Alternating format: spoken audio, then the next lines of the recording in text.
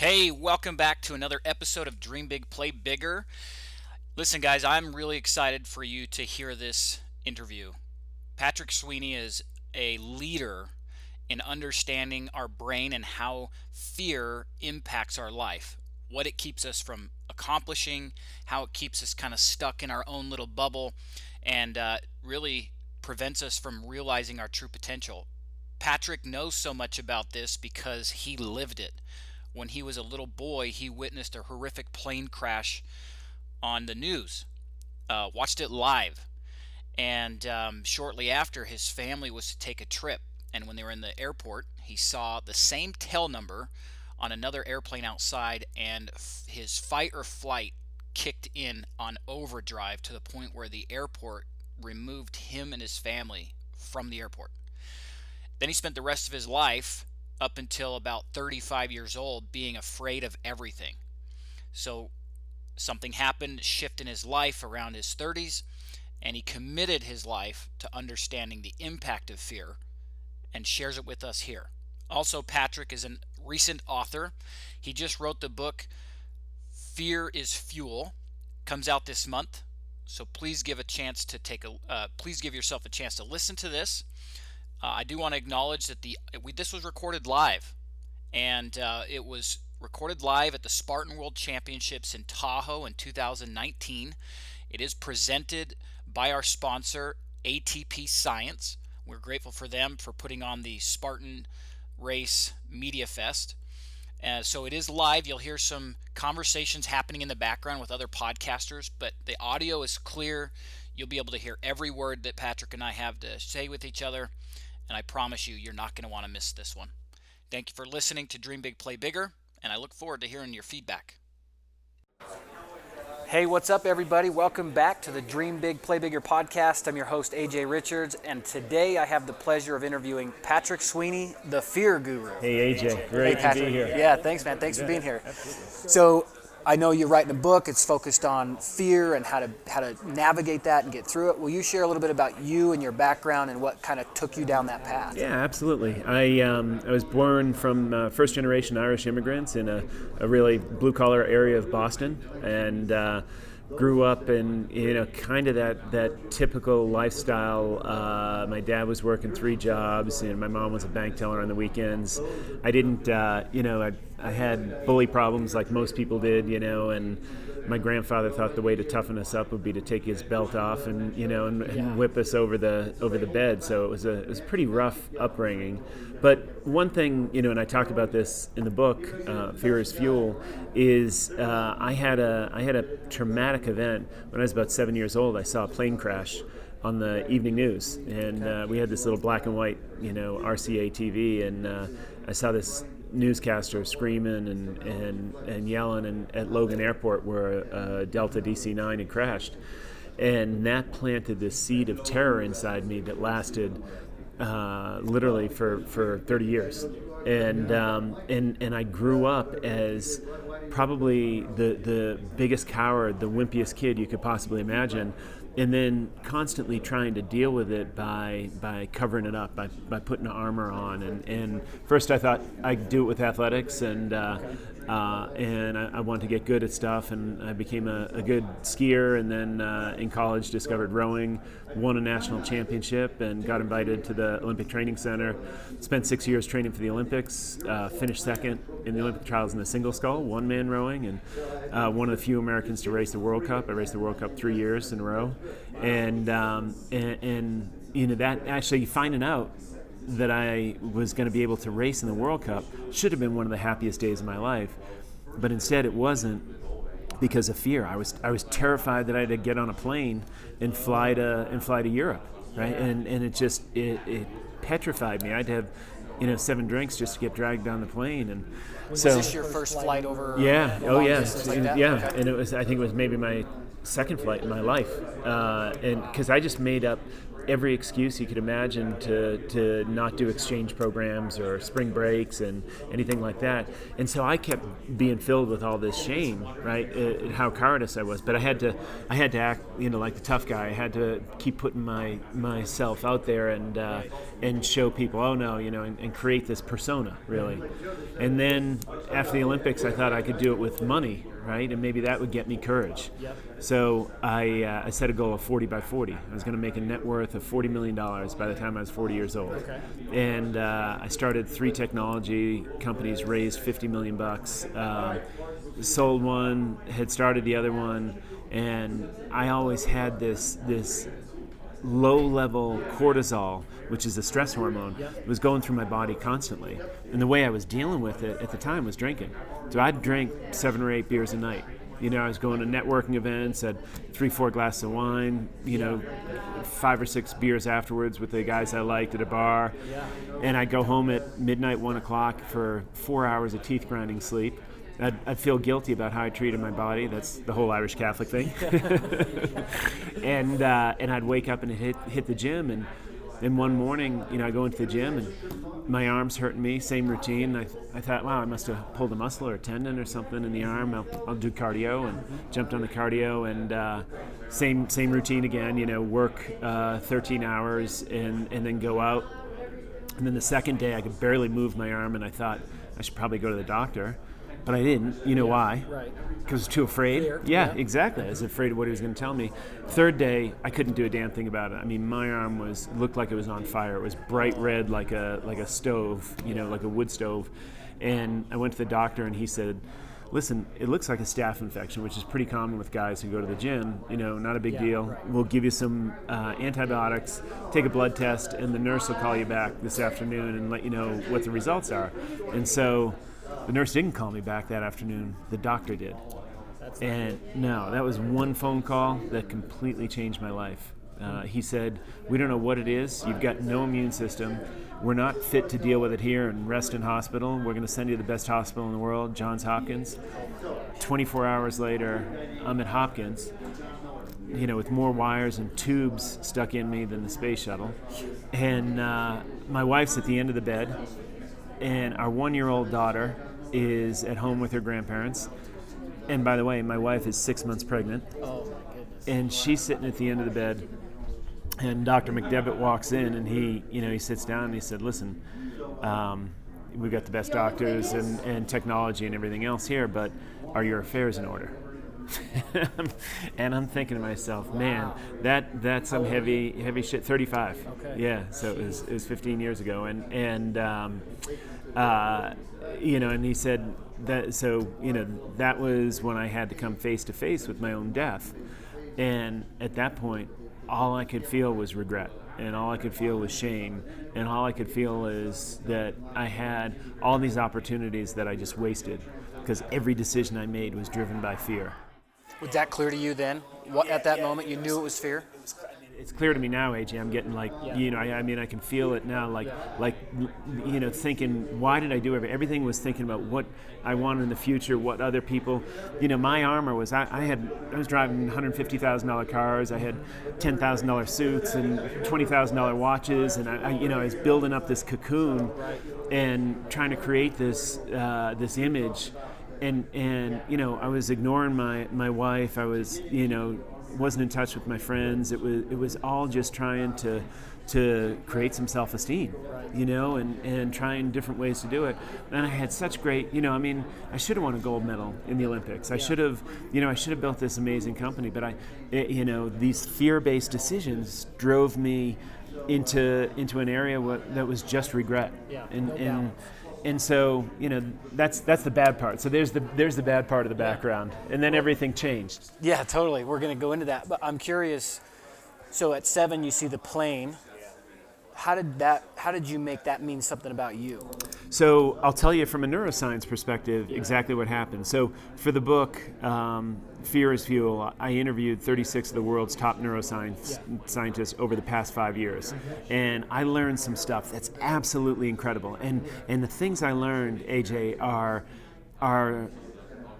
were so powerful and so profound that I thought other people can find courage by using this knowledge of neuroscience that hasn't even been released, or if it's been released, it's in language that no one can understand. So the point of the book is to take all this scientific knowledge and help people understand. So the first thing, to answer that question, you have to understand how memories are formed. So when anything happens, we form two memories. One is called a semantic memory, and those are just the facts. So for me, Delta DC-9, Logan Airport, 100 people on board died. So that's it, just the facts. We can never change that semantic memory. The second thing that's formed at the same time is an emotional memory. And for me, it was death and dismemberment. I might have been on the plane. Some kids just lost their parents. That could have been my parents. That emotional memory was paired with that semantic memory. Now, if you don't do anything when you recall that emotional memory the next time, then that same when you recall that semantic memory, when you recall that event, if you don't do something differently, the same emotion is going to repeat itself. And so that's what happened to me. We were actually supposed to take our first family trip about 3 weeks after that plane crash, and we'd never flown anywhere. We didn't even have luggage. We borrowed luggage from our neighbors, and we dragged it into this smoky terminal at Logan Airport, and we were all excited because my aunt and uncle lived in Atlanta, Georgia, and they had a litter of puppies, and one of them was for us. And so we're all excited about that. And when I walked into that airport, that terminal, I looked across the terminal and I saw the logo of a Delta DC-9 on the tail of a plane. My amygdala, that little survival gland in the base of your brain, recalled the memory of all those people dying, of the flames on the airplane and everything else, and I flipped out. Right, I'm 7. I have a fight, flight, or freeze response. I'm screaming at my mom. I don't want to die. Get me out of here. I'm tearing at her skin like a cat running up a tree. And I threw such a fit, we got kicked out of Logan Airport. Wow. Yeah. Oh my goodness. Which did two things, AJ, to answer your question. Number one, it reinforced that memory. It wired those neurons together, collected evidence, and it made that emotional memory harder wired to that semantic memory. So now planes meant death, meant fear, meant threat. The second thing it did was it ensured that I get shit for the next 40 years from my parents for making them drive 14 hours to Atlanta, Georgia. Yes, we took our kids to Italy this summer for vacation, and I was telling my dad about it, and I said, Pops, we're heading to Italy or whatever. And he's like, geez, that's a mighty long drive, Patty. So he's not letting that go. No. Man. Okay, so now you're interviewing. Now it's become clear. You're in the hospital. It's become clear. Now there's some knowledge behind. There's like a blind spot's been exposed because of the condition you're in. Yeah. Well, so what ended up happening to me is I had no idea that there was a blind spot. I just had regret. So I had these emotions that my life's cut too short, not because of age or not because I've got a family. My life's cut too short because I just made all these horrible decisions for the wrong reason. And so, we had these doctors working on me, and I have a friend who's a priest, and he starts working, and then I thought, well, we used all these visualization techniques and all these mental training techniques at the Olympic Training Center, and it got me really fast. It made me one of the fastest guys in the world. Yeah. And I said, why can't I use those to heal myself? Right. So I started, every waking moment at Hopkins, I started visualizing these warrior cells coming out of my sternum and going out and blasting the leukemia cells. Yeah. And so that's what it was. So that's how it was leukemia. It was leukemia. Sorry, Okay, yeah. It was a really rare form of leukemia. Wow. Okay. And so I ended up obviously beating it and getting out of Hopkins. And, when I went into Hopkins, I thought my life was over. But in reality, it had just begun. I mean, part of me died at Hopkins, and that part was all that armor, all that image, all that caring about, what others thought about me. And instead, what came out was the real, authentic me. Because I stepped out of the hospital, I was so grateful, right? Like, I saw this leaf in a puddle, and I tell this when I do my keynote speeches every month. It's that I look down, and it's in a crummy area. Johns Hopkins is in a crummy area of Baltimore, and it was rainy, gray November day, and I saw this beautiful orange leaf with little red around the edges sitting in a puddle, and I thought, wow, that's really beautiful, and I'm so lucky to be seeing that, and I just had this amazing gratitude just to be alive. Right. And so I decided when I got out, and there's some great neuroscience behind this too, I'll share with your listeners. I decided when I got out, I was going to flip the switch to courage, and I was going to take flying lessons. Because my daughter deserved a dad who could get on a plane and take her to Disney World or take her to Paris or do anything like that. And so I went to Leesburg Airport. So I was about 2 months in my house where I couldn't have anyone. I couldn't, no one could go out. I was kind of like boy in the bubble because my immune system was building back up. And so I couldn't be exposed to anything. But then after that, I went to Leesburg Airport in Virginia. And I decided, I was going to get my private pilot's license, get over this fear. And like that first lesson, I'm not kidding, I peed 4 times before I went out.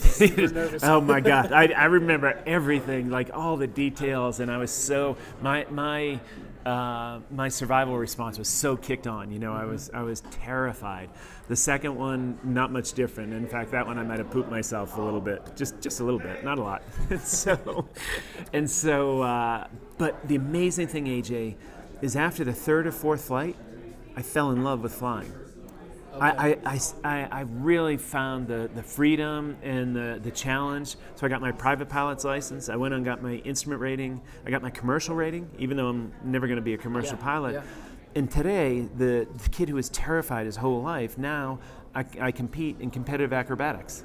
So I fly upside down, pulling 5 Gs alone in a plane, which just the thought of that would have terrified me 15 years ago. Yeah, can you imagine being that? No, no. And I mean, I would have been in the corner in the fetal position, right? Yeah, but now, talk to me about that. and so the amazing thing, and this is what started my journey, and this is what I hope your listeners really benefit from, is I thought to myself, this is a bigger sense of joy and fulfillment than the Olympics, than starting companies, and it was locked away from me for 35 years because of fear.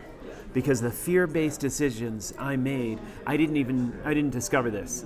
And so I wondered 2 things. One, like your listeners out there, what's locked away from them from fear? Right. And learning that your dreams are on the other side of fear.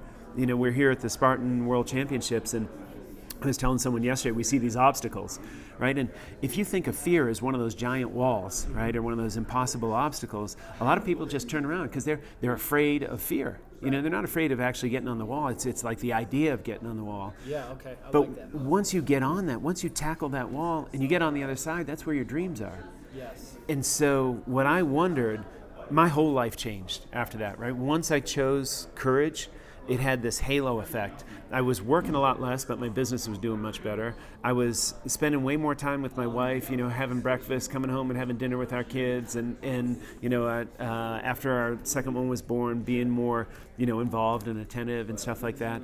And, back in touch with my friends and doing fun stuff and adventure racing and that sort of thing.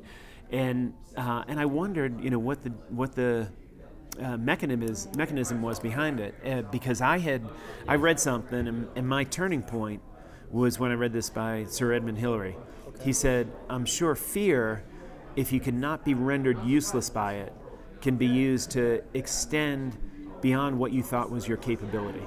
So here's one of the bravest guys to ever walk the face of the earth saying fear doesn't have to kill you like it was killing me. Right. You can use it as fuel. Right. And so that idea spurred me to, then actually ended up doing a charity bike ride, 100-mile bike ride in Boston, and rode with a neuroscientist from Tufts University. We just ended up, after about 30 miles, fitting into the same pace. And I said, listen, I got a question for you. I said, how could I go from being one of the wimpiest kids in the world to now courage is one of my superpowers? Right. I said, I'm now trying to push myself to find out how much I can do and where I can go. I just rode a bicycle across Alaska in January at minus 35 degrees. I'm going to Everest Base Camp by mountain bike. I'm, doing all this crazy stuff. And he said, come into my office. So a couple days later, I went into his office, and he showed me a bunch of his research, and I thought, wow, this is really interesting. And he said, oh, you should go see Dr. Scott Orr at Harvard, because his research is on the effects of trauma. And so I went and saw Scott Orr, and he told me some amazing things. And he said, oh, you should go see Anna Byler at MIT, because her research on valence is absolutely incredible. So I went and saw her. And then I realized all this information about neuroscience people can use. Yeah. Nobody understands it, and it's not out in the general public. Right. And I said, there's a book in here. I've got to share this with people, because we as a country have just been gripped by fear since 9/11, and so that was the genesis of the book. And I've traveled from Stanford to Geneva to Texas to NYU to all over the world interviewing these neuroscientists, and the stuff's fascinating. That's amazing. I want to find out the direct actions that people can take with that. But first of all, will you share? We talked earlier about this research on fear. The Oklahoma experience happened and the percentages. Will you share what you were sharing with me earlier about that? Sure. So there's a research center that collects data on how safe people feel, in their homes and in general, and they've been doing it for something like 50 years. And in general, the U.S. has hovered around 80% people saying, yeah, I feel safe at home. I don't have anxiety. I'm not threatened, blah, blah, blah. It's not personal stuff. It's sort of how you feel about your environment. And it's always hovered around 20% of the people who don't feel safe. And after the Oklahoma City bombings, it went up to 40% or 42%. Then 2 months later, it went back down. After the DC shootings, it went up to 38, 39%. 4 or 5 months later, it's back down to 20%. After 9/11, it shot up to 45%, and it's never gotten below 35 or 30 or 35% after that. We've stayed in a state of fear, and the sad part is, and the tragedy is, that politicians and marketers are using that against us as a tool, right? They're preying to this sense of fear, which is just wedging our country apart. Right. It's really creating a divisive, terrible environment because people are so afraid. And it was Gandhi who said, hate isn't the enemy. And all these crimes that you're seeing that are called hate crimes, they're fear-based. So Gandhi said, hate isn't the enemy, it's fear. And people are doing all this awful stuff because of fear.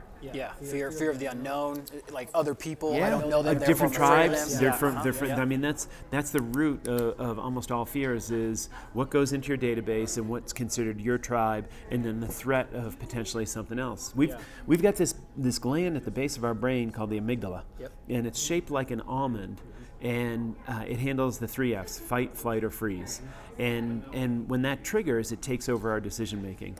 And that thing is running a 2 million year old piece of software, right? So it's insane, right? No upgrades in 2 million years. Like, can you imagine your desktop being like that? And so, from my perspective, so many people let that amygdala run their life, and because you can distill every decision you've ever made down into one of two things. You either make a decision based on fear, or you make a decision based on opportunity. Okay. When you make a decision based on fear, it almost always leads to regret, to shame, or to failure. When you make a decision based on opportunity, it always leads to success, to fulfillment, to growth, to happiness. And you can go back in your life and catalog, because we've all made one decision that changed our life: who to marry, where to go to university, what town to live in, what job to take. And then if you made it out of, geez, I might not get another job offer, then you're probably regretting that. If you made it, wow, this is my dream job, I've worked so hard on it, then you love it, right? So every decision you can distill down to fear or opportunity. And that's what I want people to realize. But in order to do that, you asked how people will know. In order to do that, you have to understand when those moments come up that you're choosing between fear and opportunity. So how do you identify that? So most people don't know, and that's the issue. So you scare yourself every day. Okay. So that's what intentionally okay. scare yourself every day. And because people who say you have to get over your fears, you have to overcome them, you have to avoid them, it's complete bullshit. Yeah. You have to find more fear. Yes. Because if we find fear, and I don't mean you have to jump out of a plane, Right. but you can. You could, yep. Yeah. And so if you find more fear, what happens to your body? The amygdala triggers because it thinks there's a remote chance of a threat. Okay. And when that triggers, you're going to release this fear cocktail. It's adrenaline, it's DHEA, it's cortisol, it's all these enzymes and hormones coursing through your body to give you superhuman power. Mm-hmm. Now, when most people feel that, they might feel a beating heart, like a thumping heart. They might feel butterflies in their stomach. Their leg might start shaking. Everyone has their own, what I call fear tells. A tell in poker. Are you a poker player? Yeah, I'm terrible. But because your tells are all over? Yeah, exactly. I want to play with you. Yeah. So the fear tells are exactly the same as your poker tells. When that amygdala kicks off, our body has subconscious reactions that are always the same. Okay. So if you scare yourself today, and let's assume you don't like to public speak. Yeah. If you go to work today and at lunch you go to lunch with 3 or 4 of your friends and you stand up at lunchtime and you say, I want to make a toast, right? That might terrify you, just doing something that simple. Yep. But it's easy and you're definitely not in any danger. Right. Your amygdala, because it's got that crazy piece of software on it, thinks, okay, I might get rejected from this tribe for acting like an idiot, right? Yeah, totally. And so you get up and do it, and when you do it, you'll feel all those feelings. You'll feel a beating heart. You'll feel the shortness of breath. I mean, for me, I get bats in my stomach. Okay. I mean, not butterflies, like big old vampire bats, like pounding around in there. I feel those things too. And my jaw gets tight, and those are sort of my two tells. Okay. And so what happens when you start to find your tells, you start to look for them, is two things. One, you get okay with feeling them because you think, okay, this is just that little almond-shaped gland trying to take over my decision-making. Yeah. And then the second thing that happens is you start to learn from what happens to your body so that when you aren't thinking about it, when you get an email from your boss or when your wife calls, your husband calls, and then all of a sudden you start to feel that jaw tightening, you're saying, hey, wait a minute. There's something going on here. That's one of my tells. So my amygdala, even though I didn't know it, my amygdala is trying to take over. And that tells you, I got an opportunity for something good to happen. I can grow from this. I can grow from this, or I get an opportunity to screw this up and do something I might regret. Right. So that self-awareness is the first step in the book, is finding your tells, and that's critical. That's a critical first step. Just doing that, if people can just start to figure out that, and then realize that, when some 7-year-old grandmother flips them off in the middle of traffic, they don't have to flip them off back. Right. They can laugh at it and say, I feel my stomach getting knotted up, and I know I want to react to that, and that's just my fear. So that's very interesting. So I work with a lot of veterans to help them recover when they get back and so forth, and we talk a lot about the hormones that are released by the body, right? And so what I found that worked for me, fear maybe getting back into society, putting myself out there because I'm alone. Yeah. I had a tribe. They knew how we operated. It was lockstep. We were really in sync. Yeah. And so the research that I've done, reading certain books and just watching, a battle buddy of mine killed himself in 2012. Yeah, and suicide is, it's terrible. Yeah. The PTSD. Yeah, and this was the guy that we wanted to be. Yeah. And so when I got the call, I'm like, what? How could it be him? Yeah. And he was on opiates from a leg injury, and got into an argument with his wife, and just things went downhill from there. And one of the things he said he would never do would be go to a psych ward. Yeah. So he left himself no options. He made that choice. But what I've noticed since 2012, I'm looking like, okay, why is this suicide rate so incredibly high? And I started looking at the other conflicts in history as far back as just World War II. My grandpa was a World War II sniper and had some incredible stories, but when he came home, he functioned. Matter of fact, he was one of the first guys to walk into Dachau before we even knew prison camps were there, and that was his experience. And yet, he was a functioning veteran. He wasn't all rainbows and unicorns, but he was functioning. And what I came across was it's the hormone release, right? When we're in combat, our hormones are on full flow. They just don't stop because at any moment a mortar's going to fall. So you're just in this heightened state of awareness, fear, constantly. It's just always going. And so then I'm like trying to recreate that at home, because if that's the case, maybe that's what's missing. And so I started CrossFitting. The workout was intense. I got those bats in the stomach, seeing the workout, like, oh my gosh, this is not going to be easy. And then other people around me experiencing the same thing. And then we get into the workout. Now we've got all of these hormones on full flow because we're in the middle of this really intense workout. Now, all that's missing is that connection piece. Grandma next to me in class says, come on, AJ, you got this.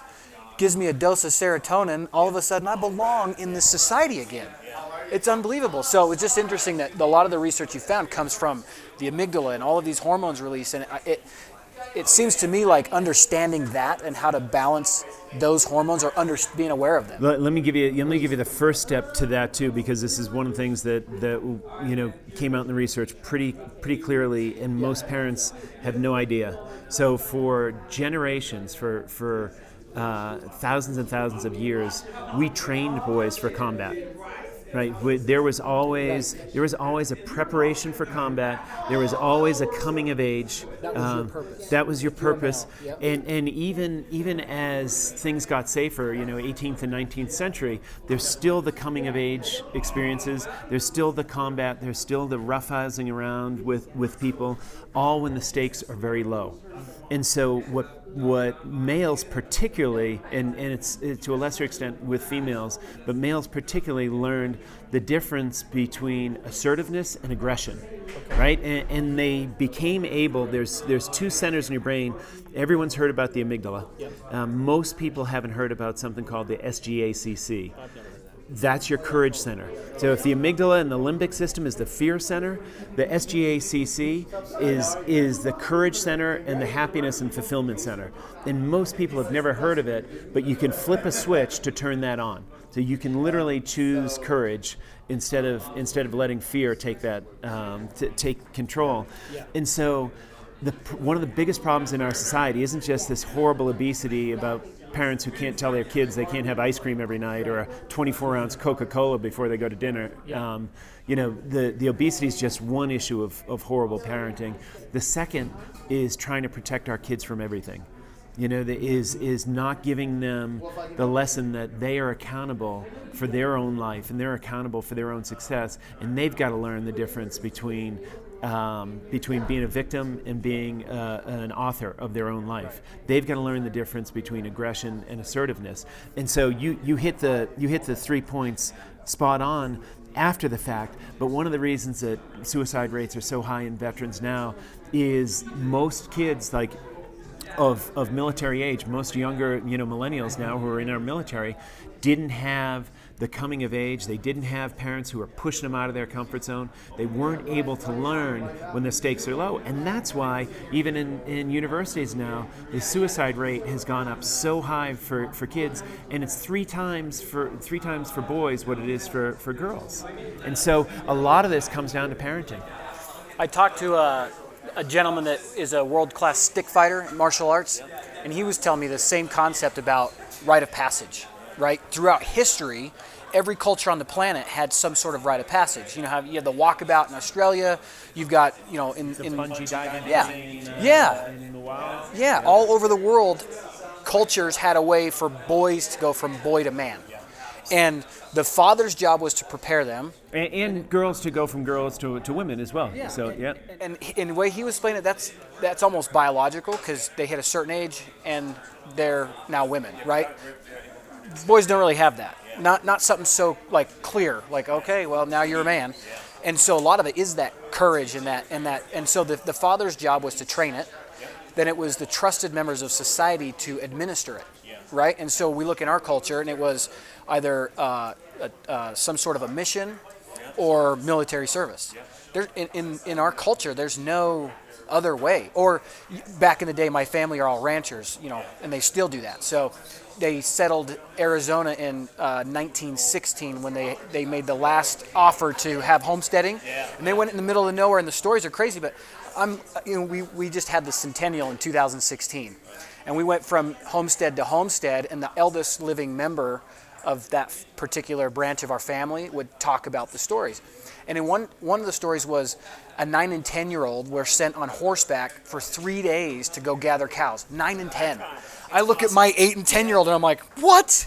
You know, it's and it's so crazy how bad our society is at judging people who, in my mind, are doing the right thing. Right. So I've been in the news for taking my kids up mountains, right, and climbing mountains with them, even though they've done some amazing, my son's done over 24,000 meter peaks. But we were climbing Mount Blanc and we got caught in a little bit of avalanche. It made national press. It made national press the same time Joe DeSena, who's the CEO of Spartan here, a good friend of mine, who he took his kids swimming in an icy lake. And they called the cops and the newspaper ended up showing up. And what's even more messed up is people think that just because something's scary is that it's dangerous. Right. So a month ago, when I was 5 years ago, I took my wife and daughter down to Costa Rica. I did a mountain bike race across the country called La Ruta de los Conquistadores. It's a great race. And afterwards we went to surfing camp, right? We went to this little surfing town where Tom Brady and Giselle have a house. Okay. And so in the town is this 25-foot waterfall with a cliff and like a 20-foot deep pool underneath it. And I've got video in one of my documentaries of me and Shannon, my daughter, jumping off, the 25-foot thing, and I'm talking about how, it's important to make kids, because she's screaming the whole way down. A month ago, Tom Brady put on his Instagram post at the exact same location with almost the exact same camera angle, he and his daughter jumping off, and he got so much hell. Even The Rock said, "Hey Tom, you better take better care of your kids," or something like that. And I'm thinking, people are so messed up, right? That we're trying to protect our kids, and just because the kids think it's scary doesn't mean we should be listening to our kids. We're the ones who are supposed to be getting them out of their comfort zone. Yeah, we're the parents, and we're not their best friend, and we're not there to be their guardian angels. We're there to let them know that they've got to take control of their whole life. So. Yeah, I love that. I've got 3 daughters. My oldest is 15, 10, and 8, right? And they love to play, and I encourage that. I mean, they're as rough as boys. Okay. But the way I'm looking around to society, like, they're going to have to wear the pants. I mean, really. The young men I see around, they're buried in their phones, they're playing video games. This Fortnite thing is nuts. I have 5 boys I'm the oldest of 5 boys. Okay. We're all very healthy. Myself and my brother right under me, I'm 36, he's 35, we served combat missions. Yep. There is a stark difference between us and then the 3 younger ones who have not experienced anywhere where they had to go away and live on their own. And there's a very clear distinction between that. And so now I'm looking around, I'm like, well, look, if the parents aren't going to educate the young men well enough for them to be suitable, I mean, that's the protective dad, but still, I talk to my kids, my 15-year-old all the time, I'm like, I'm just being a dad, but I'm like, you better not ever date anybody that doesn't know how to change a tire.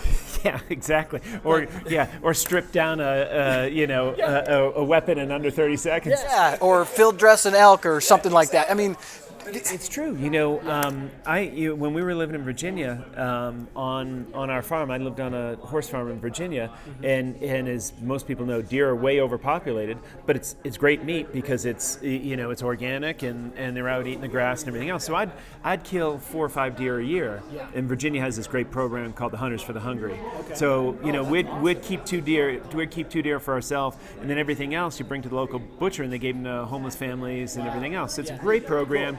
And the idea is to help get down this overpopulation, which is the guy down the road from us got killed on his motorcycle by hitting a deer, and it's a huge issue. But so I think my boys were and my daughter went up. My daughter's 16 now as well, and all 3 of them have gone out hunting with me, and all 3 of them have had to either watch or help me field dress a deer. Yeah. And I don't want my kids, we don't eat really red meat, but I don't want my kids going to a store thinking that food from an animal comes wrapped up in plastic. I want them to understand, where this thing's coming from, and the whole process, and the circle of life, and all that. And people are just like, oh my God, I can't believe, you take your kids hunting. Like, of course I take my kids hunting, right? Like, I want them to be hunting. I want them to learn this stuff.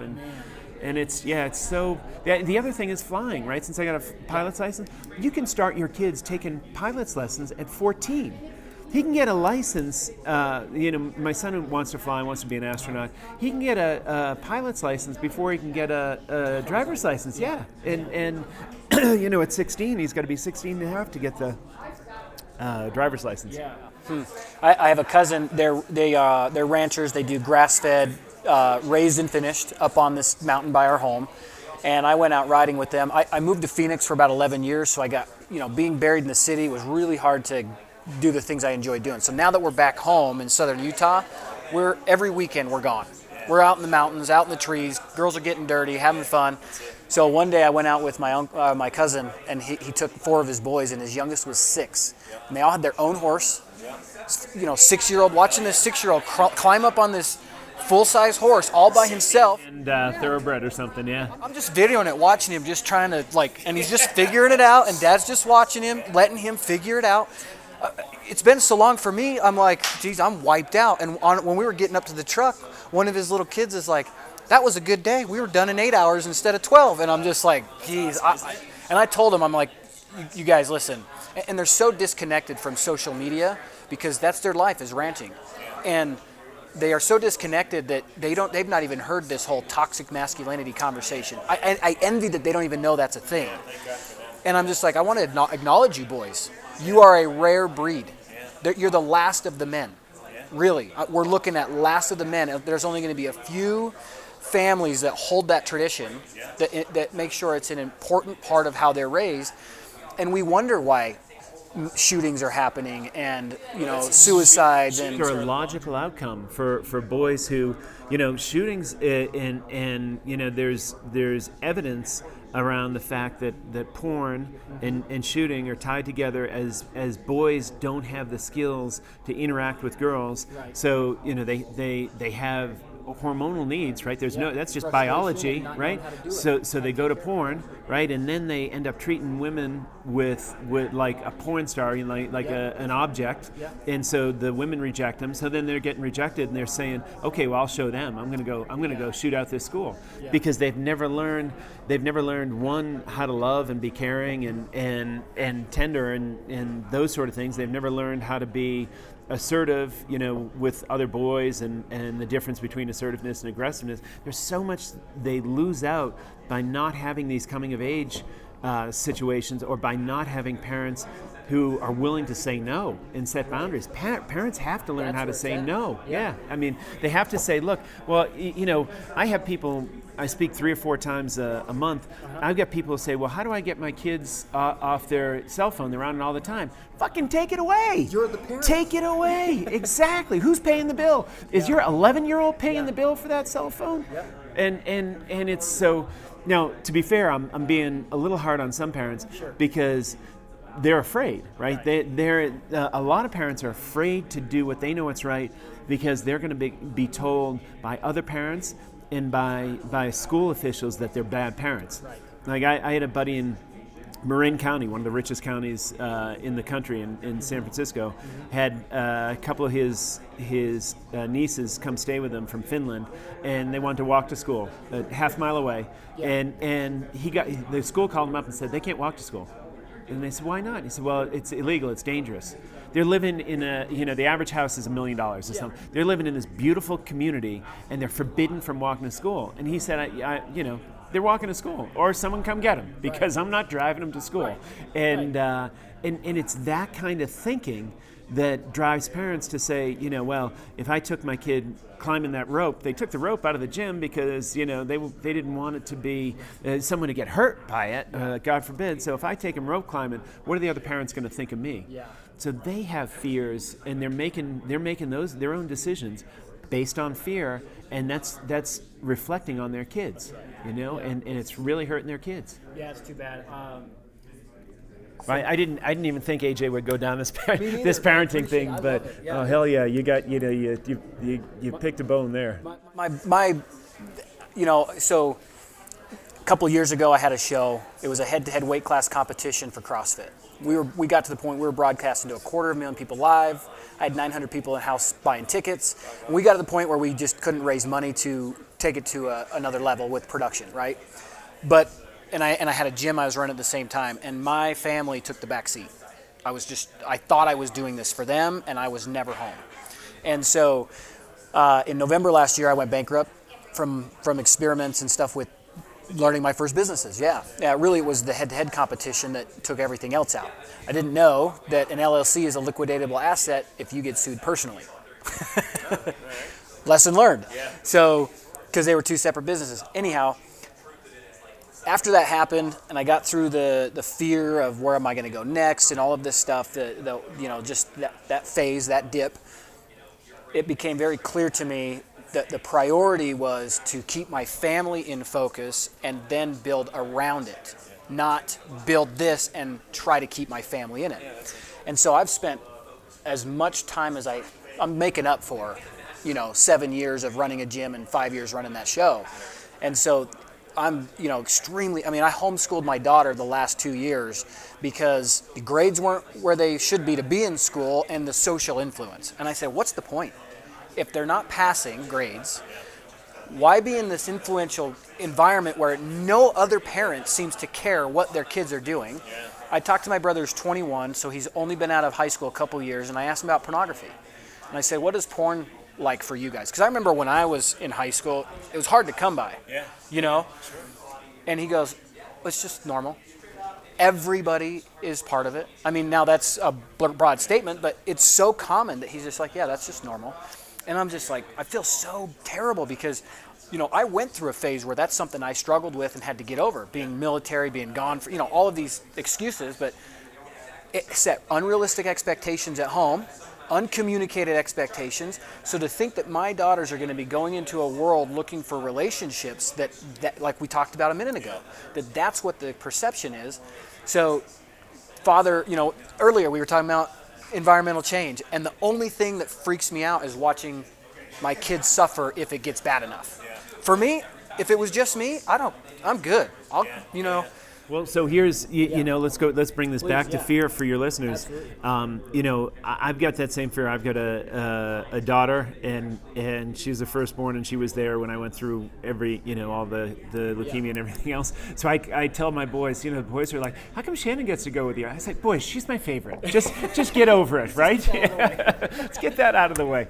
So, she and I have these really frank and direct talks all the time, and same with the boys, and I talk to the boys. My youngest is 13, and he's a player, right? He likes having pretty girlfriends, and he likes to go out. And my middle child is just, he's terribly shy, and he's kind of a mama's boy. And every time I ask him about a girlfriend, he turns beet red. So he's really cute. But I spend a lot of time talking to the boys, and I try to do my best with knowing what situations they're going to have to face, whether it's the climate, whether it's finding the right guy, even if it takes meeting and dating a million guys, and understanding what's important and what makes a good healthy family, and all that stuff. At the end of the day, AJ, I can only control what I tell them. Right? So I can't control the environment any more than the fact that I don't use plastic and I stopped eating red meat, and all these, the things that I do. Right. That's all I can control. So you can't control the glacier that's going to slide. You can't control what's going to happen with your daughters, and you can't control the world they're going to live in, other than make them the stars. So your daughters are going to should come next summer to Vermont with my kids and Joe DeSena's kids, because there's a kids death race. So Joe holds a death race every year, and this year we did a kids death race, and we had 20 or 30 kids, and I spent an hour with them beforehand talking about fear and explaining stuff, and then they went out and they literally were pulling a chain up a mountain as a team, bringing it halfway down, then getting in the ice cold water and all this stuff, and my wife and Joe's wife Courtney, my wife Kristen, they're like, no, you someone better be taking care, and we're like, listen, no moms allowed. Right? So that was one of the classic statements from thing. No moms allowed, and they came back, like my kids came back, and I'm thinking, they're going to fall right to sleep because they start at like 8 in the morning and they finished at 5 or 6 at night. And the real death race was going on, which is like a 4-day nonstop, no sleep. And so that's why we're all up there. And my kids and DeSena's kids came back and they start playing in the pool. And I said, how was that, guys? And these other kids are like laying around like dead fish. And I said, how was it? And they said, yeah, it was kind of fun. I'm like, are you guys beat? And they're like, no, it wasn't that tough. Wow, dude, that's awesome. And that so, speaks volumes for how they're being raised. Well, not only that, but you know what? Those kids are the ones who are going to be running the world. That's right. Right? Our kids who have confidence in themselves. My daughter now at 16 flies transatlantic by herself without batting an eyelash. She's got great situational awareness. She's got no problem being assertive and confident and saying, hey, look, I want to change seats, I want this or whatever, and it's all because we're doing the best we can, but then we have to let it go. If we can't control what happens to them, once we know we've done our best, then we just pray that they're going to do something that changes the environment.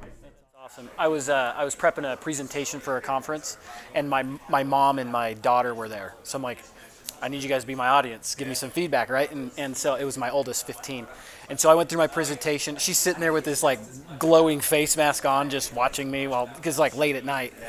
And so I got done and I asked my mom what's her opinion, and she gave it to me. And then I asked my daughter, and I'm somewhat like hesitant, like what's it going to come across as? And she goes, it was good. And I'm like, okay, so what did you think about it? She goes, it's like how you always, and I'm like waiting for the lecture word. And I'm like waiting, and she goes, it's like, I don't know how to say it, but it's like how you're always teaching us. And I'm like, yes, that's the first time I'd had her acknowledge because I do the same with them, constant conversations. I'm a coach in the mental emotional world. I primarily help people lose weight. Weight's a byproduct of their mind working right and being who they are about themselves. I mean, you and I have both gone through that, and that's where we are now. But so I'm always constantly trying to share that with her, because you're right. At the end of the day, it is her life, and it as tough as it is a constant reminder for me to tell myself it's their life. It's their life. So, do you have any sort of like a routine that you would advise my listeners to help with this concept of fear and how to get through that? So AJ, I've got a platform in the book, and it's also on Spartan. They're launching a new educational platform, and I've got 14 episodes up there on the platform. Okay. So that's the kind of thing, if you really want to do the deep dive into it and really unpack it and live this courageous life. Yep. The book, Fear is Fuel, you can pre-order it now on Amazon or Barnes & Noble. And when does it comes out in January. Great. The online course from Spartan is another good one, but it takes a while to unpack, but there's some great neuroscience techniques that can help people make that choice between fear or courage and flip that switch. And anyone can do it. If I sit here and now I've done a bunch of world firsts, the first to ride a mountain bike up to the top of Elbrus, first to do Everest Base Camp officially, and then Elbrus, and then Kilimanjaro by mountain bike. And so last year I won the Race Across America, which is called the toughest bike race in the world, as part of a 4-person team from San Diego to Annapolis, Maryland. So all this crazy stuff, and I've done it just to see how far I could push myself, just because I want to keep going. And so anyone can do it. If I can do this stuff as the terrified blue collar kid who came from nothing, anyone can do it, and it's all a choice that they make, and there's some platform in there. I will leave you with something quick, AJ, that I always advise people. I have a morning routine. Okay. Nearly every successful, happy, fulfilled person. We've been surrounded here this weekend by incredible people, right? I've got 2 or 3 of my friends who are here, not just Joe DeSena, but Mark Devine, who's a commander in the Navy SEALs, started SEAL Fit, and he's Unbeatable Mind, and he's got another book coming out. Mark Pattison, who's a pro NFL football player, who's now climbing the 7 summits. All these amazing people here. Nearly every one of them does the same thing I do, and that's have a morning routine. Right. So when I wake up first thing in the morning, I generally do 5 things. I don't necessarily get to all 5, but I'd highly recommend your listeners set up a morning routine. And the first 3, I think you can do in 10 minutes. Okay. And it just sets you up for a tremendously successful day if you do this. Number 1, do what Marcus Aurelius said, and he said, if you wake up alive, he said, be thankful for your family, for people you love, for a roof over your head, for all the little things that you have. Just have some gratitude. Just wake up and say, thank you. And that's a 30-second practice. Right. That's number 1. Number 2, I do a series of breathing exercises. Okay. So I'll do something called Tumo breathing and something from Kundalini Yoga. Okay. But basically, I'm taking 5 to 10 minutes of really deep breaths. And in the first cycle, I'll do 20 deep breaths, as deep as I can take, let it all out, and then hold it out for a long time. Then I start breathing just through my nose as quickly as I can and count 100 breaths doing that. Then I go back to the really deep breaths and do it for 30, and then take in as deep a breath as I can and hold it as long as I can. And I usually time that, and what that does is that triggers the pineal gland and the blood-brain barrier, and it starts to oxygenate the brain as well. And we start to get a hold of this deep core of our brain and the brainstem that we usually don't trigger. Yeah. So the breathing exercise does a tremendous amount for that. And I went from, when I first started it, I could hold my breath for maybe a minute and a half, maybe 2 minutes on the outset. And now, if I don't get 4 minutes, I'll do it again to make sure I do, and I've done it as long as 5 minutes and 20 seconds. Wow. So, and it's just from doing this practice. Yeah. Then you learn to settle down your heart and everything else, and the effects are incredible.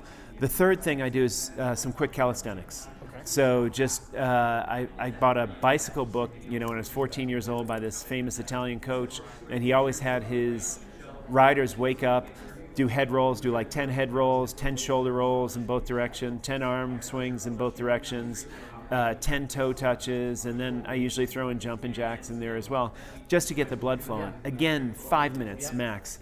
The fourth thing I do now is overnight, all your memories consolidate in your brain through rapid eye movement sleep.